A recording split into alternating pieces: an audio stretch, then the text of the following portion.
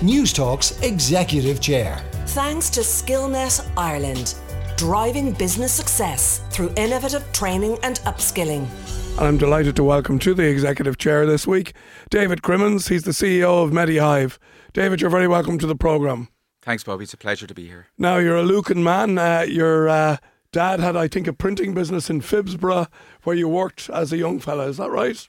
Yeah, so my dad worked for his dad in a printing business just on Mary Street, and then went out on his own with in the late 70s, early 80s, so at a really tough time with recessions and all that kind of stuff. But he built up a really strong business. So during the summers, I used to go in, I'd get maybe a week or two's work, a few quid, a McDonald's at the end of the week, and I basically stuffed envelopes was my job. And all that's where a lot of the good learnings are done about business. And did you maybe see from those days that maybe that a career in business was what you would aspire for? Yeah, my dad was very entrepreneurial, and I think I've kind of, kept that sort of going on, not necessarily in the printing business, obviously, but yeah, I really got the bug, and I probably pretty much went in every summer, right up until probably college when I started, heading off in the summers. So a fairly, I suppose, traditional education, and then BESS in Trinity, so business studies. Then you did a master's in Smurfit after that. Your first job was it a trader, a summer job? So I did that one summer in Chicago. Tell me about that. Yeah, so do you remember the movie Trading Places with I Eddie do. Murphy? So I was in the pit, and it was like chaos, and I had to learn all this sign language, etc. And we were trading this thing called 30-day Fed funds. So I did that, and I really loved it, and I could see that was going to be my career. But I had applied for a kind of prestigious enough postgraduate course in Smurfit, and I got that. So I came home to do that with the view that if it didn't work out, I'd be back to Chicago. But as in life, events take over, and I never made it back to the trading pit, and those pits are long since gone now. It's all computerized. Yeah, but there was the intensity of that was kind of surreal, was it? It was absolutely surreal. So because we were trading these Fed funds, basically when the Fed would meet and then they decide to up or decrease rates, there would be a split second where there was pure silence where everybody had to compute what was the impact of that, and then it would be just nuts. Wow. And it was great fun. So then on to Citibank. I think you were a fund accountant there. What did that involve? That was like Groundhog Day every day. So basically I'd come in and overnight in Asia there would be trades made in the various funds. So I had to value those trades and then revalue the fund. And then I'd come in the next day and it'd be trades again. So it was a great company, but it wasn't for me. So I lasted about 6 months, and then I was looking for something a bit more.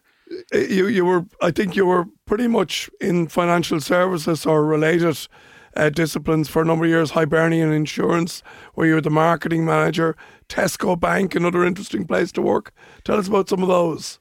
Tesco Bank was brilliant because it was a marriage of the front office was effectively Tesco, so the culture was really Tesco, but the back office was the Royal Bank of Scotland, so all the operations and the processes, etc., etc. So you really learned the sort of the core elements of banking, but really with a consumer hat on. Everything we did, and Sir Terry Leahy was the CEO of Tesco at the time. Everything you did in there was all about how it can make it better for the customer. So you really learned that, every euro you spent on marketing needed to have a return, but it needed to have a return for the customer. And it was a really good grounding on that side of the business. So I loved that company. Yeah. Then on to Supply Mortgages. Was it Protectus Health? What did you do there? So that was a startup. My father-in-law and one of his friends down in Clonmel had this idea to set up a stem cell bank for umbilical cord stem cells. And this was sort of in the 2010 sort of time, around that or just before that.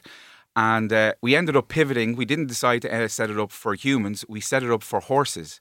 And so we used to collect umbilical cord stem cell from newborn thoroughbred foals. And we'd separate out of the umbilical cord stem cells. And then if that horse got injured later on in its life, in its career, instead of repairing the injury, it could regenerate new tendon and all this kind of stuff. So it was a great business and a great idea.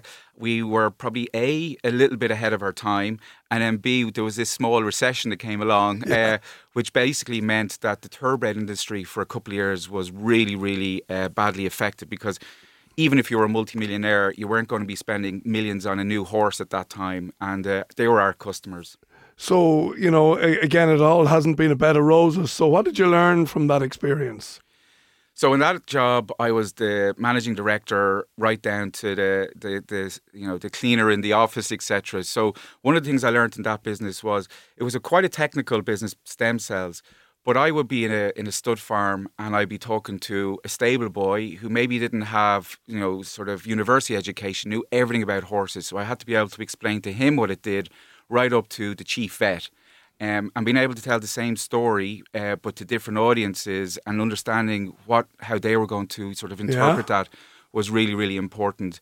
And then also we had businesses all over the world. So we had business in Japan, in America, in the UK, and understanding the cultural differences when working outside of Ireland, and taking that kind of four corners of the country view and taking it outside of Ireland was really important for the development. So that was an interesting journey, and then I suppose you dusted yourself down back into Glow Health as commercial director. So maybe back to some of the stuff that you'd been doing in your former years. Yeah, so I had taken a bit of a left turn with Protectus Health, so I came back mainstream in Glow Health. So Glow Health was a health insurance company, and it was the newest player in the market. And what was really great about Glow Health was we were really innovative. So health insurance really hadn't changed in this 50, 60 years since the VHI had been first set up. But we started bringing in things like allowing people to personalise their health insurance. Up until then, it didn't matter who you were, you got the exact same policy. And even simple things like if you wanted to claim, you could, it seems obvious now, but you could take a picture of your receipt. Yeah. You didn't have to fill in a form. You didn't have to wait until the end of the year, all these kind of things. So as commercial director, I was in charge of sales and marketing.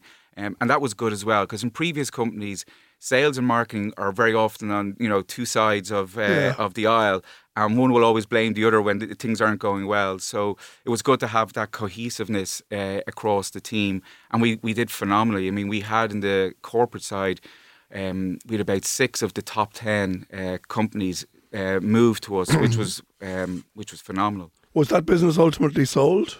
Yeah, so it was half owned by Irish Life. And so what happened was Irish Life bought out the original founders of Glow Health, and at the same time Aviva sold Aviva Health.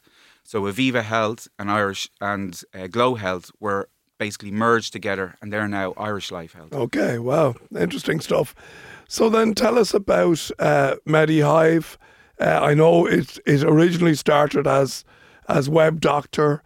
Tell us a little bit about the journey, because it's a very, very interesting space and a very interesting business. Yeah, and a really interesting genesis to the story. So it goes back about 10 years to 2012, 2013. And a very busy GP in Dublin, a guy called Dr. Sil Mooney, who actually was the radio doctor for your sister station. He was the 98 FM doctor. Yeah. He had a super busy practice, and he was totally paper-based. And he had 2 rooms that were floor to ceiling with just patient records. And he didn't have a space for a third room, but he was growing his practice. So he needed to computerize, and he had family friends, and he reached out to them, Howard and Usheen Kim, and said, lads, can you help me computerize the practice? So they were pretty shocked with what they saw were the options out to her. So they started saying, look, this is how modern sort of cloud-based computing, etc. works. So they did a few kind of proof of concepts for him. He absolutely loved it. And from there, Web Doctor was born. And they tried to, I suppose, sell that service, this software platform, into other doctors, but this is pre-COVID, so the doctors weren't exactly jumping up and down to take this practice. So what they did, which was really smart, was they said, well, we'll set up our own clinical service to do it, to prove to the other doctors it works.